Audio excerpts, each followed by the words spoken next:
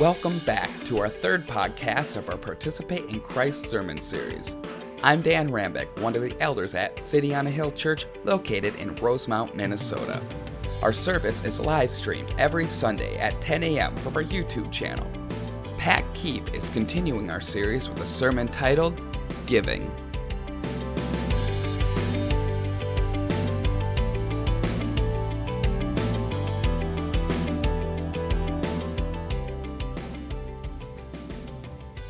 I know I'm not supposed to cross the imaginary fourth wall or whatever it is, but honey, this guy's wife lets him have trophies on the mantle.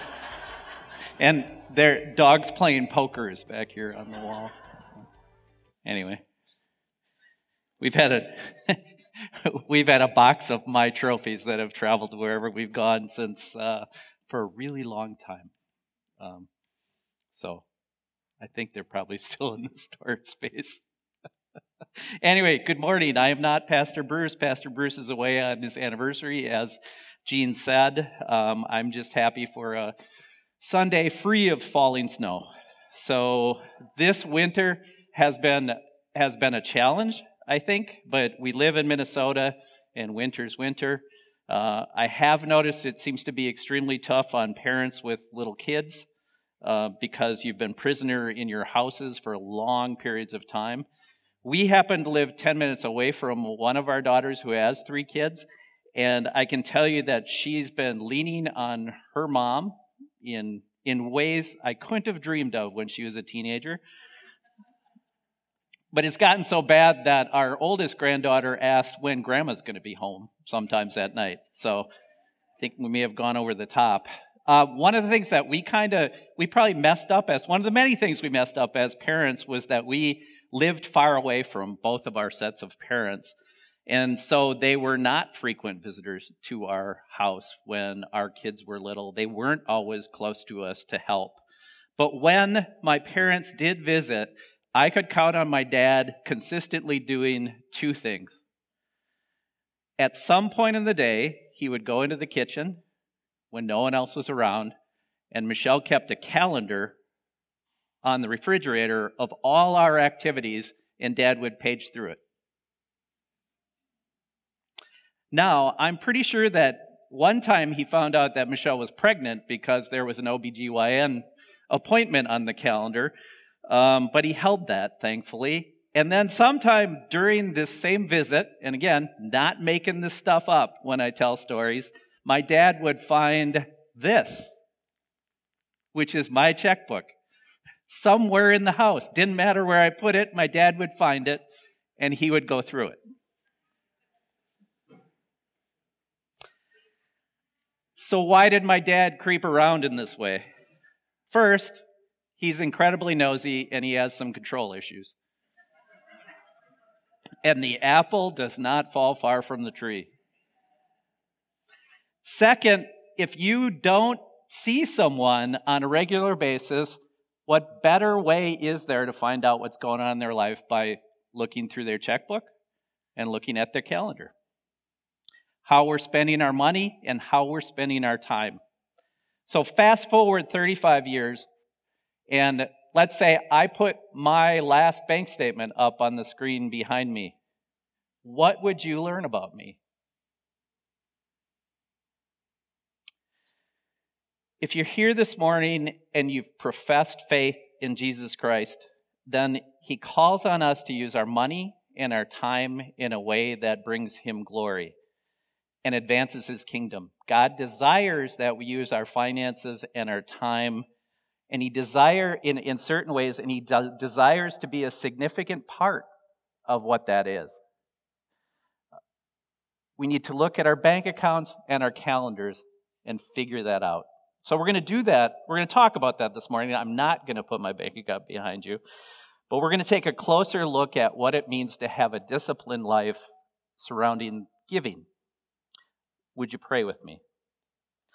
Father God, we come to you this morning at the end of another week, and we pray for your guidance and your direction as I seek and try to speak your words on this topic, Father God, which seemed so broad as you try to put a message together. I pray that I would speak clearly to the needs of the body and and your desires and your commands, Father. And I pray that if I say anything that's wrong, that people would search the Scriptures and find the answers for themselves, Father God, and correct me. I thank you for this opportunity, Father. It is such a blessing to be in front of my church family anytime I have the opportunity, and you are such a glorious God to provide it. Amen. So we've been spending a few weeks talking about spiritual disciplines, and Pastor Bruce has messages out there on the spiritual discipline of discipleship, fasting, and evangelism. They're on YouTube, the YouTube channel. If you don't know where that is or what that is, we do have a City on the Hill YouTube channel. Dan, I think, not only condenses the service, or not only uploads the service, but he also provides just the message, so you can have access to either one. But as I was preparing this week, I realized that I needed a refresher on what spiritual disciplines were. I needed to kind of dig into a definition of what that is. So I did I'm going to do a quick reset on that, so forgive me if Bruce has gone through that. But in 1991, there was a guy named Don Whitney who wrote a book, very creatively titled Spiritual Disciplines for the Christian Life. Dr. Whitney's probably from Minnesota with that level of creativity. But he revised this book in 2014, so a few years ago. And when he revised his book, he came to the Twin Cities and spoke. And I actually saw him speak. He's an interesting guy. The book is really good. But he describes spiritual disciplines as practices or habits that promote spiritual growth. And Pastor Bruce has taken that definition and expanded on it by saying they're disciplines that are Christ-focused or biblically centered, both of which are true. So a few more thoughts on disciplines before we jump into the meat of the message. I want to be clear, disciplines are things that we do. They're not attitudes, they're things that we do, and that's an important distinction. Doing or developing a habit leads to a good attitude often, or leads to loving, but sometimes you got to do it and you got to grind at it a little bit to make it a habit. So spiritual disciplines are things that are biblical, Christ-centered, and very traditional in the church. They've been around for a long time. They've been practiced in this way for a long time. So there's proof in people of how becoming more disciplined helps us grow closer to Christ. And the last thing I want to add is we have to stay disciplined. And if we do, the activities become habits, and the habits bring us closer to Jesus. We grow in His likeness. In biblical terms, we are more sanctified. So making the discipline into a habit is the key. So staying motivated until we make it that habit is the hard part. Not surprisingly, the Bible gives us some ideas on what our motivation should be. And the first one that I have is 1 Timothy 4, verses 7 to 8. This is where it's very specific about what our motivation is behind disciplining ourselves. Out of the ESV, it says train. Other versions actually use discipline in that verse. Train yourself for godliness. For while bodily training is of some value, godliness is of value in every way, as it holds promise for the present life and also for the life to come. Training or disciplining ourselves for godliness is no different than an athlete training him or herself for a competition. That's what Paul's saying in these verses. In fact, the word at the very beginning of these verses, training or discipline, comes from the Greek word that literally means gymnasium or gym. It's gymnazo. We must train our minds and our bodies to be more godly as athletes train their minds and bodies for competition. I used to have this rule that my kids put on me that I couldn't use them in sermons. That's gone. That's gone. So I'm going to use my daughter. I already used my daughter. I'm going to use a different daughter. Some of you have seen my daughter in here with a very big dude. That's her husband. They are CrossFit people. And my daughter's actually a very high-level CrossFit athlete. She moved over to CrossFit because she was very strong. She's always been incredibly strong. But when she moved over to CrossFit 3 or 4 years ago, she knew nothing about gymnastics. So for the last 3 or 4 years, she spends 3 to 4 hours a day and works. She spends 3 to 4 hours a day learning how to do the basic gymnastic stuff because she wants to be better at CrossFit. She wants to be a higher level competitor. That's what this is. It's the same thing. The Greek word gym or gymnazo talks about the hard work an athlete does training. And in this case, they're training for the ancient Olympic Games. That's what Paul's referencing. Training this way is hard. And if we don't understand why we're doing it, it becomes drudgery. There are times where again, using that same daughter, there are times where it becomes drudgery because she forgets her why. That's what she calls it. And Paul is giving us our why in 1 Timothy 4. If we claim Christ, we discipline ourselves so that we grow in godliness. If we develop gospel habits with the goal of becoming more like Christ, our faith grows exponentially. And we have benefits in this life, look at verse 8, this life and the life to come. So our purpose is simple. If we believe Christ died for us, and we truly believe that His Spirit is within us, then our purpose in disciplining ourselves is to live like Christ, represent Christ, and advance His kingdom. Paul goes a little further in the other verse that's up on the screen, Romans 12, verses 1 to 2. I appeal to you, therefore, brothers and sisters, by the mercy of God, to present your bodies as a living sacrifice, holy and acceptable to God, which is your spiritual worship. Do not be conformed to this world, but be transformed by the renewal of your mind, that by testing you may discern what is the will of God and what is good and acceptable and perfect. So we discipline our bodies, our minds for godliness so that we present ourselves to God as a living sacrifice, holy and acceptable to God. I love Romans 12, verse 1. Our minds and bodies are presented to God. Try this if you need a pat on the back or a spiritual kick in the pants. Write Romans 12:1 on a Post-it or a piece of paper. Stick it somewhere near your bed. And at the end of the day, pick it up, read it, and ask yourself 2 questions. How was my spiritual worship today? And the second one, did I affect others for God, or did others affect me for the world?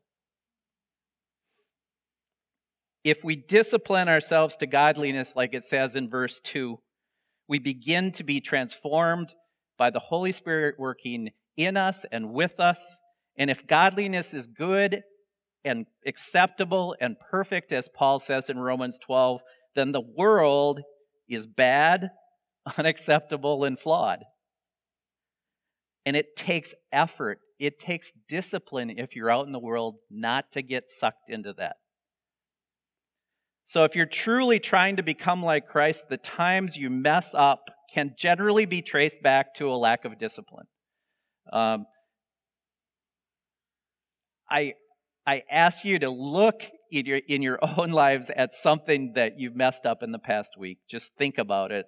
And you can probably trace it back to that day you didn't pray, that day you didn't study God's Word, that day you just weren't on. That's a lack of discipline. I want to focus on 2 areas this morning where most of us need more discipline. And that's in the use of money and the use of our time. So we're going to talk about the spiritual discipline of giving. Again, it's a very broad topic. And the most difficult thing about this sermon was to pare it down into 35 minutes or however long I'm supposed to talk. Less than Bruce. But giving, whether it's of our time and money, is absolutely centric to the church. It's an important part of Christ-centered living. So at its very core, this sermon is about money. So, and there's a question I want to ask before I get to it. Are you familiar with the term pucker meter? Pucker meter is a scale of 1 to 10, and that's where a muscle called the sphincter, that's how much it tenses up when somebody's talking to you about a topic that you don't like. So this sermon is about an 8, because I'm talking about money. If my dad were still alive, I guarantee you he would not watch this one on YouTube. So before we get into the discipline of giving, let's talk about the theology behind it. So the theology is steeped in the reality of the sovereignty of God. So I've got 1 Chronicles 29 verses 11 to 12, the beginning of verse 12. Yours, O Lord, is the greatness and the power and the glory and the victory and the majesty, for all that is in heaven and in the earth is yours. Yours is the kingdom, O Lord, and you are exalted as head over all. Both riches and honors come from you, and you rule over all. Every breath I take, every day that I wake up, every pain that causes me ache, and every dollar that I make belongs to God. God's ownership of everything under creation should change your attitude of all this. God is king, and we are his stewards. I'm listening to this podcast once in a while that my son told me about called The Bible Project. If you're a podcast listener, it's a great podcast. But in that podcast, the pastor who does some of the talking says that we're middle managers. We're stewards of what God says. And think about the concept of what that means. A few years ago, at the Super Bowl, Monster.com, which I don't even know if that exists anymore. Does that still exist? Monster.com used to be a place where you posted your resume and they post jobs to it. But Monster.com ran this ad where all these kids said these cute little things about jobs and things, and you were supposed to go to Monster because they were so much better. They're not in business anymore. That tells you something. But one of the kids was this pained little kid, and he said, "I want to claw my way to middle management." It's really funny if you pull it up on YouTube, but that's what we are. We're stewards. We're God's middle managers. So God is the sovereign ruler of everything here. That means we're not in control.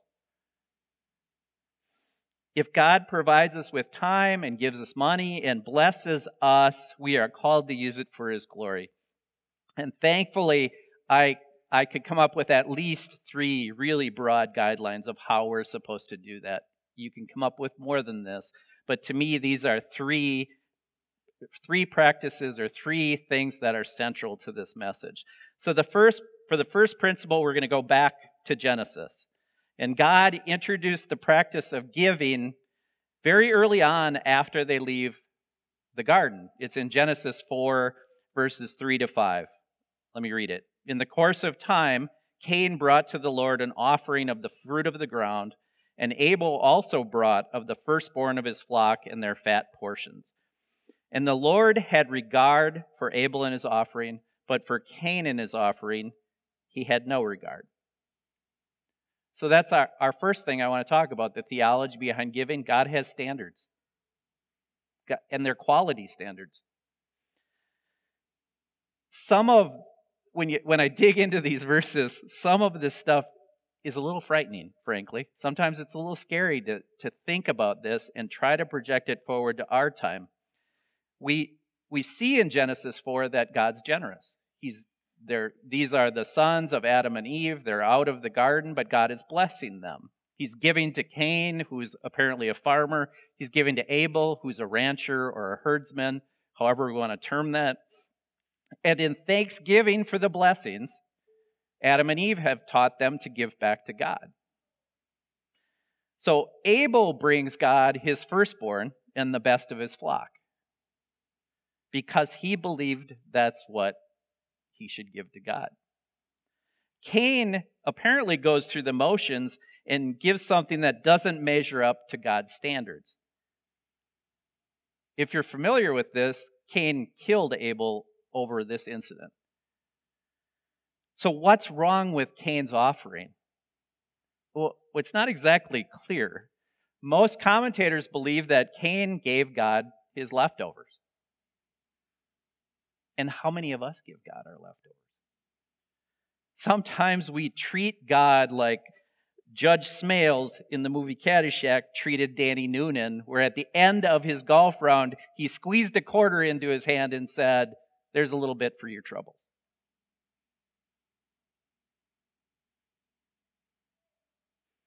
By giving God the first fruits, Abel acknowledged that all good things come from God and that everything belonged to God. Through his giving, Abel expresses his faith in God's provision and his thankfulness for God's blessing. Life was good, except for the whole murder thing. Now you might be thinking, how do these verses apply to our time? And my answer is nothing's changed. Nothing's changed. God asks that we think of him first in our giving and we give him our best. There's a practical example that's only recently, the last decade or so, available that makes this way easier than it used to be. It's called electronic funds transfer. If you get paid on a Friday, you can set up an electric funds transfer that transfers out your giving that day. So it's your first fruits. There are probably some people in here that do that, and that's great. That is the way it's supposed to work, because I can tell you there's been times where I've written a check and something's gone wrong and I haven't put it in the plate. Not recently, usually when the kids were around. There were more financial emergencies then.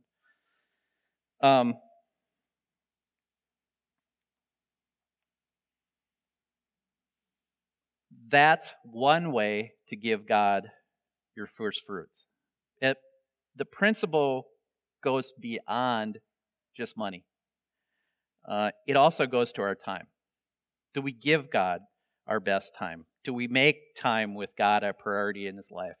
Ask yourself, what's the first thing you reach for when you wake up? Who gets your first thought? And I'm not a morning person. I'm asking this from a place of someone that's not a morning person, but who gets your first thought? God asked for the first fruits of our time and money. He asked for it from his people in Genesis 4. He asked for it now. So let me go ahead 10 chapters in Genesis and introduce our second principle. Again, a regular pastor would not use a mysterious verse, but I'm not a regular pastor. Genesis 14, verse 18 to 25. Then Melchizedek, king of Salem, brought out bread and wine. He was priest of God Most High, and he blessed Abram, saying, "Blessed be Abram by God Most High, creator of heaven and earth, and praise be to God Most High, who delivered your enemies into your hand." Then Abram gave him a tenth of everything. So the second principle is God provides the tithe as a standard for proportional giving. And I'll explain, you'll see why I use the word proportional in a few minutes. So Genesis 14, I believe, is the first mention of the tithe in the Bible, which is why I chose this. No word in church history raises the pucker meter like the word tithe. What does it mean? It simply means 1/10 or 10%. That's all it means at the core. There's a lot of confusion around it because in the Old Testament it got used for a lot of different things. But at the core, tithe means 10%. So Abram presents a tithe, 10%, in an offering to Melchizedek. They're celebrating the fact that they've rescued Abram's nephew, Lot, from danger. By the way, have you ever really thought about Lot in the Bible, that it seems like wherever he is, bad things are happening? When I was growing up, there was a show called Murder, She Wrote on for 8 or 10 years, and it was a woman who lived in a small town, and every week there was a murder. At some point, someone in that town should have probably said, that woman might be doing the murdering. That's a little like when Lot shows up in the Bible. It's never good. Never good. So Abram presents a tithe to Melchizedek, and if you're familiar with the story, this is the mysterious part. Melchizedek is either Christ in pre-incarnate form, or he represents Christ. And there's more, as you go through the Bible, you get that from the other time Melchizedek reappears, including in the New Testament in Hebrews 7. But these verses birth essentially the principle of tithing, giving 10% to God. And throughout the Old Testament, it became part of Mosaic law. It became a thing for the Israelites to do, and they never did it right, and they never followed it. So Jesus fulfilled the Mosaic law, and a lot of people say, I don't have to tithe anymore. But during that fulfillment, he never explicitly said, don't tithe, and he never explicitly said, do tithe. So you've got this kind of thing going on with Jesus, and so we're left trying to figure out, to some extent, what we're supposed to do. And most people go to 2 Corinthians 16, verse 2, which is the only part where Paul talks about how much or proportionally we're supposed to give. And he says this, on the first day of every week, each of you should put something aside and store it up as you may prosper, so that there will be no collecting when I come.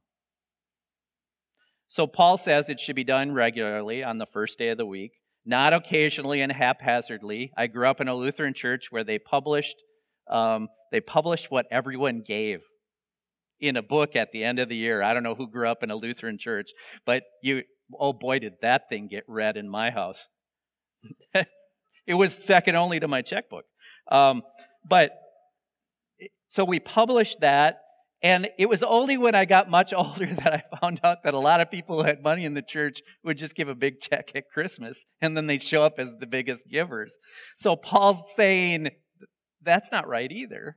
Not haphazardly. Do it regularly. Set it aside regularly. And that brings into the consideration that sometimes the poor have less to give because they have more living expenses. Sometimes the rich have more to give. But in the course of preparing the sermon this week, one of the many sad statistics I learned was that the people most likely to tithe within a church are those that make less than $20,000 a year. And the people that make more than 75% or make more than $75,000 a year, 1% of them tithe. So it's not playing out the way Paul designed it. The amount given in Paul's writing never is as important as the attitude of the giver. That was more important to Paul. Paul wanted in fact, it worked both ways for Paul, which is really interesting. He wanted them to take the offering before he arrived so no one would be guilted into giving. He wanted them to give freely, and he wanted them to give cheerfully, all of which is still true. But discipline is not about feelings. This is where it gets a little different. That's not necessarily, Paul's not necessarily saying you don't have to tithe. He's just not giving a percentage or an amount. He said the amount should be in proportion to how God has prospered you in your life. So if you're not tithing, don't lean on these verses as your proof, because if you read the entirety of what Paul says about money, the reason he doesn't teach the tithe is because he's worried it will limit people. In other words, the tithe, although he never said it, so I'm not saying Paul said it, but the tithe appears to be Paul's low bar. I believe that to be true. Now, I can't take that to a scripture and prove it to you. You need to figure that out. I think the tithe is the biblical minimum goal for giving. So if you need a target or you need a goal, which some of us do, and frankly, you give more when you have a goal. But if you need one, set the tithe as your goal. Doesn't mean you have to make it. Just set it there. Just set it and try over the next years to get there. And again, I speak to you from a different place than some of you are at, because we're empty nesters, and frankly, we have more money to do as we please than we've ever had in our lives. Because the kids are gone, not because I'm making a lot of money. One more point. What about giving your time? I don't want to leave that. Years ago, I did a sermon that I completely forgot about, frankly, almost 15 years ago, and I recently, in my job, met with someone who heard that sermon.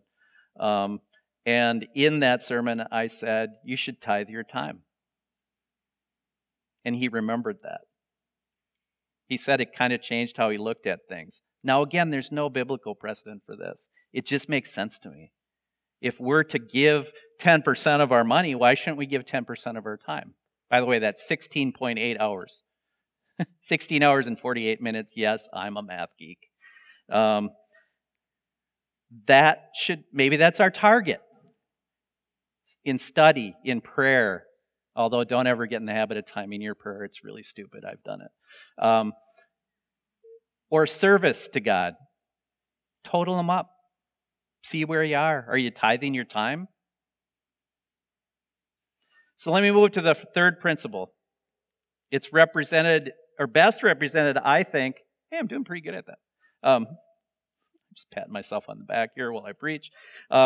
It's best represented in Matthew 23, verse 23. Jesus, these are the words of Jesus, says this. Woe to you, scribes and Pharisees, hypocrites!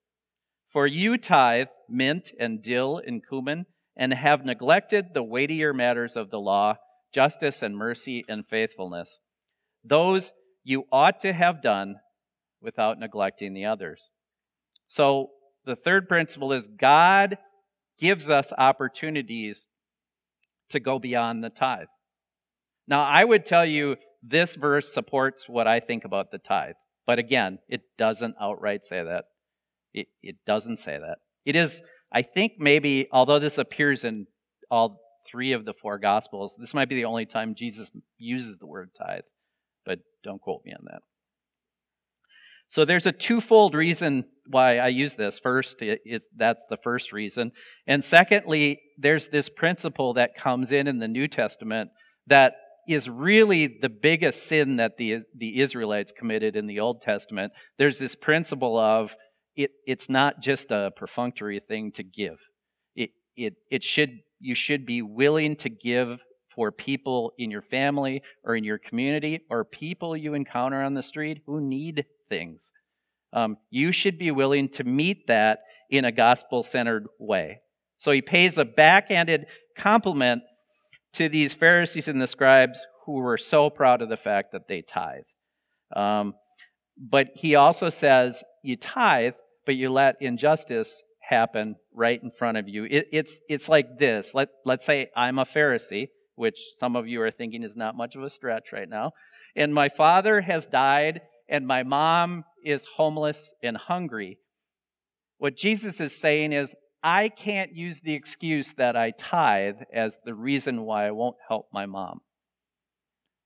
In this case, he would criticize me by saying, you need to step forward and help, even if you have to sacrifice to do that, even if you have to borrow to do that. And in this day and age where credit cards are given away by like water, and we can pay them back, we should be doing more. I should be doing more. Sometimes you got to sacrifice when things are important to you or important to what you want for your family. There were times when our kids were at home where we could have used a second income, and we just felt very strongly about it. And instead of Michelle going to work, I took a second job. I didn't want to take a second job, but that's what I had to do. Sometimes you got to do that. Sometimes you got to do it for gospel reasons. That's what these verses are saying. So if something else is going on in my life, or I'm encountering people in my life that are in need, I got to figure out a way to meet that need. And there are situations, times where you just can't. I understand that. But there are lots of times where we can. This is our family in this room. So if there are needs within this body, other people within the body should know about them and be sacrificing to meet them. That's what was going on in the church in Acts. If you remember in Acts verses 2:44 to 45, there's these verses. All who believed were together and had all things in common. And they were selling their possessions and belongings and distributing the proceeds to all as any had need. You know, when you read all the tweets about socialism being bad, that's pretty close to what socialism is. Within this body, within the church local, with other believers, we're supposed to share, even if we sell things to make that happen. The people who had more gave more. That's as simple as it was. And if we're in Christ, the worldly possessions don't matter. And if there's a need in our family or in the church, we've got to be willing to advance the kingdom through our giving, to extend grace through our giving. That's what you're doing. You're pouring grace out, sometimes through a check or through cash. It's not just a New Testament concept. It predates everything. You can go back in Deuteronomy either 14 or 15 and find the concept that there shouldn't be any poor people in Israel. The reason there shouldn't have been any poor people in Israel is because they should have gone beyond the tithe to provide for them. That's the same thing that should go on here. If we belong to Christ, we must be willing to give our money, our stuff, to others in their time of need. If we give to people in need in the form of a loan, or in the form of a check, or in the form of cash, or in the form of a grocery bag of food, we're extending God's grace through our giving. Those are the three broad principles for giving, based largely, foundationally on God's sovereignty. That's what's at the core of all of this. So, how do you put this into practice? How do you become more disciplined? And there, not that I'm Mr. List this morning. I came up with 4 things that I think are good ideas for any of us in here to do, including myself. And the first one is set a goal. Whoops, now I am being Bruce. There we go. Set a realistic goal and get started. So how do you do that? Take the last 6 months of your expenses, write them down, download them into a spreadsheet if you're able to do that, and figure out if you're overspending in any area. That's part of it. Part of this is overspending. And at the same time, start keeping a log of what you do during the day. Because we're so busy, we get going, we don't always think of where we're spending money, we don't always think of where we're spending time, so track it for a while and figure out what you're doing. I'm not telling you to give up having fun. Part of what God desires us to do is to find joy and fun in His creation, and trust me, I have a lot of fun in my life, and I believe that's God ordained. So I'm not telling you to do that. I am telling you that as a general rule, broad statement, we all overspend somewhere. We've all got our sacred cows. Some of us spend too much money on our kids or our pets or our activities or our clothes or our cars. Or I will tell you, when a lot of you know that I started working as a consultant about 9 months, and that required paring down your expenses to try to figure out where we could scrimp and save. And I keep an eye on this, but I was surprised when I added up how much my phone, the internet, and all of that stuff cost. And then I considered how, and again, this is not bragging, but Michelle and I just don't watch TV a lot. So why were we spending a lot of money on that? It made no sense. So that was an easy place for us to find more money. But look specifically at how you spend it. That's the start. And then set a goal. If you're giving 1%, set a goal for 2%. If you're getting 10%, set a goal for 11%. The second thing, and this is something that I didn't even think about until I was preparing this sermon, I'm old. I still write checks, but I think the automatic transfer thing is way more biblical. It's way easier. And so I'm going to do that. I think I'm going to do that if we can do that. Can we do that, Gene? Okay, good. It's just way easier. It's a little more complicated because I don't get paid like every 2 weeks, but I'll figure it out. Third thing, do the same thing with your time. Set up an appointed time where you spend time with God, preferably in the morning. I know that's hard for some of us. Biblically, though, I did a quick search yesterday for how many verses are talking about being with God in the morning. There's quite a few of them. And why is that? It's a first fruits thing, I think. It's hard when you got kids that get up at 6 a.m., but you might want to set your alarm for 5:45 and spend 5 minutes to yourself and with God. If you're not a morning person, set the time later in the day and just do a quick prayer or a quick thought in the morning before you get distracted. I'm busy in my current job and very distracted right now trying to figure this all out with how I do my schedule. And this is probably a couple weeks ago, so I'm sharing this again because some of you probably know this, but I was looking at my calendar that pops up on my phone and I was like, hey, I can just have a pop-up a couple of times a day. So I set a pop-up that comes up at 10:30 that says praise God and a pop-up that comes up at 2:30 that says pray for one thing. They pop up on my phone. It forces me to think about God. So, last thing, pledge or think of ways to extend grace by giving time or money beyond what you normally give. Look for maybe, and again, these are suggestions. Look for one time a month. This one's a little stress-producing for those of you that are a little introverted, or maybe those of us that don't like necessarily talking explicitly about your faith. That's a whole other sermon. In fact, I think that probably was the sermon a couple weeks ago in evangelism. But in order for this to be gospel-centered, you got to say why you're doing it. And why you're doing it can be as simple as this. A couple of years ago, and again, trust me, I am not that great at this. I'm using examples from my own life, not to shine myself in a great light, because I have lots of examples to shine myself in a poor light. I'm just giving you ideas and sharing things that have worked.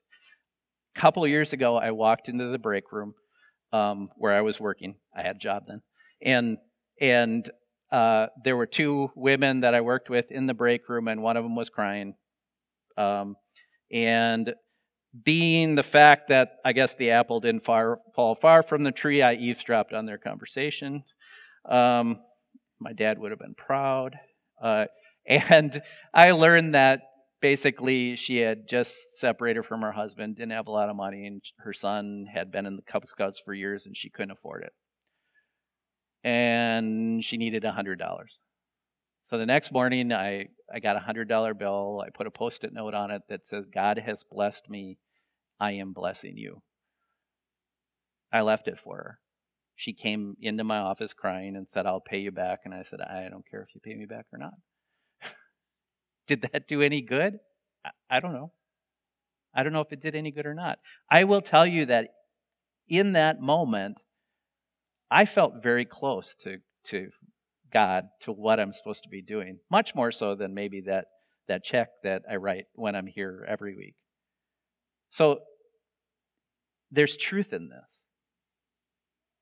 So I will give you that sermons on money and giving are difficult. And you might be sitting there thinking, I'm free in Christ. I don't have to share. And I'm going to say something now that, when I said difficult things, my kids would go, oh, Dad's mad. Please grow up. Because you're called to share. Freedom in Christ is not free. I stole that line. Freedom is not free. It should evoke a response from us in thanksgiving. We should share what we have. So in the course of preparing this message, I found a few statistics. I did not share them because, frankly, they're kind of depressing.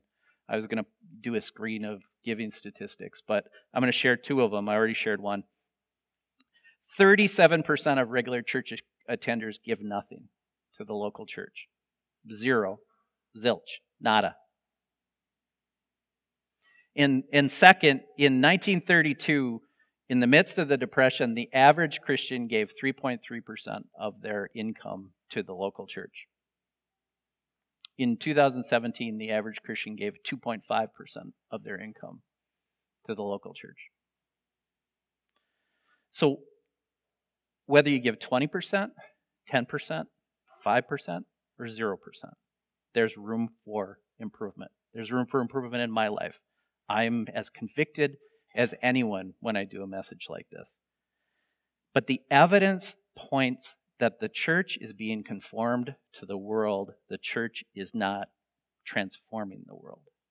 And the evidence is in the way the church uses money. I'm not talking necessarily about COA, but I don't know the finances. I don't know what happens individually. I'm talking about the church as a whole.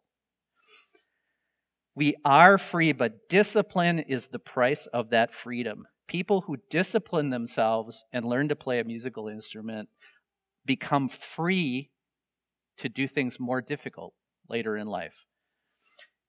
Athletes who train themselves and discipline themselves become free to be the best that they can be when it comes time for a competition. Let's train ourselves to be better at giving. In 2 Corinthians 9, verse 15, which is the midst of the two best chapters in the whole Bible on giving, 2 Corinthians chapter 8 and 2 Corinthians chapter 9, Paul says this, "Thanks be to God for his indescribable gift." That's the gift of salvation in Jesus Christ, and it is truly indescribable. It's abundant, it's lavish, it's extravagant. We should give like God gives. Would you close with me in prayer? Father God, we give thanks for you and the indescribable gift of Jesus Christ, who's for my sins and our sins died on the cross, and makes it possible for someone like me, a sinner like me, to stand up here and give thanks to you for all you've done in my life. And I pray that each person in here could find the joy in giving that you command and that you advise and that you counsel and that you consistently put in front of us so that we can walk in it and become more like you and more like Christ, our Lord and Savior. In his name we pray. Amen.